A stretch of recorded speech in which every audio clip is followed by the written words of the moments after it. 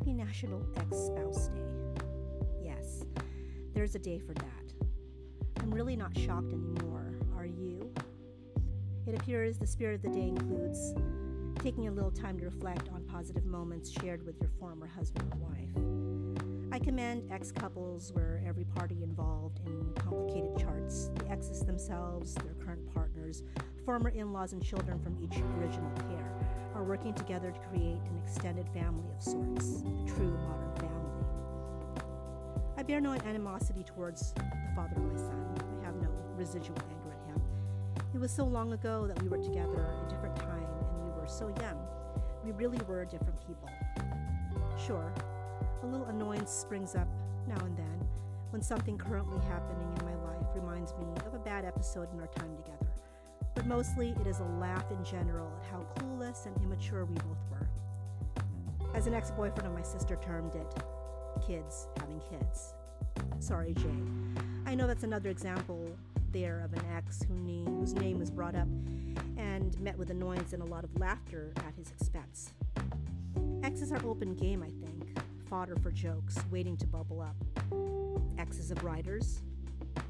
Whoa, that's right up there with being someone who broke the heart of or had a really god-awful relationship with a singer or songwriter, or a painter, or any flavor of artist for that matter. What is the bottom line I'm getting at? If you aren't careful, you just might find yourself the subject of a song, woven into a character in a novel, painted, literally, in an unflattering light, or made into the anecdote that could be blogged, or make excellent after-dinner drink conversation.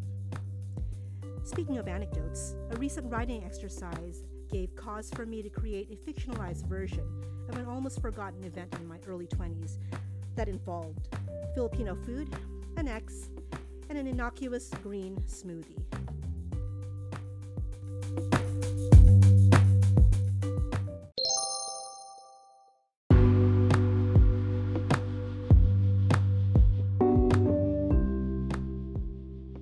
A peculiar green. The sisters had not seen Tiffany for a few months now, and they were excited to finally be making another trip to Millbrae. Tiff was a dear college friend of Jenna, the older of the sisters, and had moved to the Bay Area a few years ago with her husband and 2 young children. The younger sister, Minnie, was especially looking forward to the visit. She would be bringing her new boyfriend with her, and she was eager for Tiff to meet him and find out what she thought of him. Bruce, Minnie's boyfriend, insisted that they take his mom's silver Toyota 4Runner instead of riding with Jenna in her sedan. Minnie would have preferred they all go together so they could hang out in the city afterwards.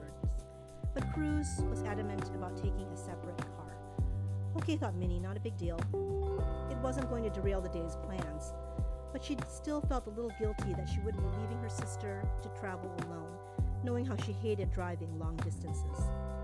Tiff buzzed them in as they pulled into the lot and was in the lobby to greet them as they entered the building.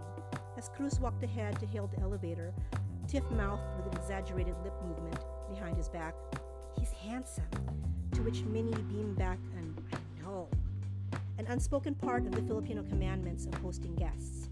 Be the gathering big or small, cook and prepare like you're feeding a small country. And an unspoken rule of being a polite guest in a Filipino household: accept all the food offered, praise its unparalleled deliciousness, take seconds, thank the host profusely. Tiff was the empress of Filipino hosting. She dressed impeccably, her makeup game was on point, and she smelled as yummy as the dishes she spent the morning cooking. While she was putting the finishing touches on the lunch she had prepared for them, scents of grilled squid, pinakbet, and pancit malabon wafting through the divider to the kitchen, she entertained the girls and Cruz with anecdotes about her kids and work, as well as putting on a VHS of the latest hot ticket movie for them to watch.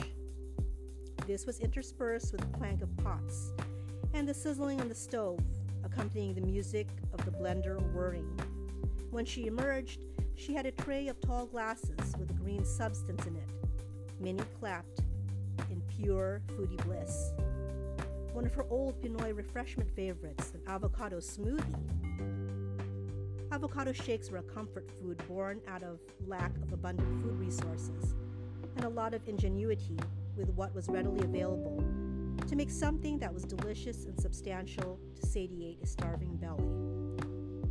It was made from ripe avocados, condensed milk, and crushed ice. It was a heaven sent on the hottest tropical weather days. Minnie could tell from the growing moue on Cruz's face that he was shocked by the idea of a green drink and increasingly revolted when he found out what the main ingredient was. You see, Cruz was Nicaraguense. In his culinary world, avocados had no business being anywhere but complementing carne asada in a chopped salad or decorating the corners of yuca con chicharrón.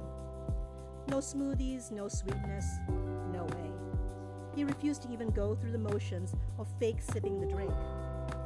As Jenna glanced in pity at her sister's direction, Minnie was becoming increasingly pink and made to feel discomfited by this faux pas. And Tiff, in typical Filipino fashion, was gracious and apologetic, offering to make another type of refreshment that she probably didn't have and had to send her husband out to get. Cruz was immovable and was blooming into a shade not far from the verdant, bright drink. The frown still firmly in place, he was also beginning to remind Minnie of a petulant child not wanting to eat his veggies.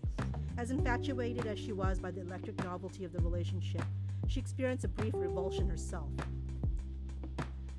An incredulity, or maybe a premonition, of how stupid and uncouth this boy could be. Yeah, cute enough, but really not marriage material.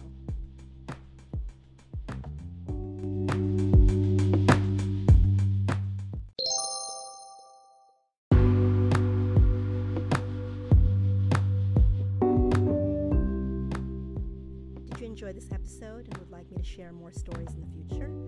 Please feel free to leave me a comment here at Anchor. If you would like to read more of my writing, please check out both my blog on Medium at medium.com at t.dejesus.poet and my creators page at Vocal Media under my name, Trisha De Jesus Gutierrez. You could also follow me on Twitter under the handle @FinnBell and at Instagram under the handle @Finn_Bell. Thank you for showing your continued support of all our creative minds by following us on the platforms where we share our media.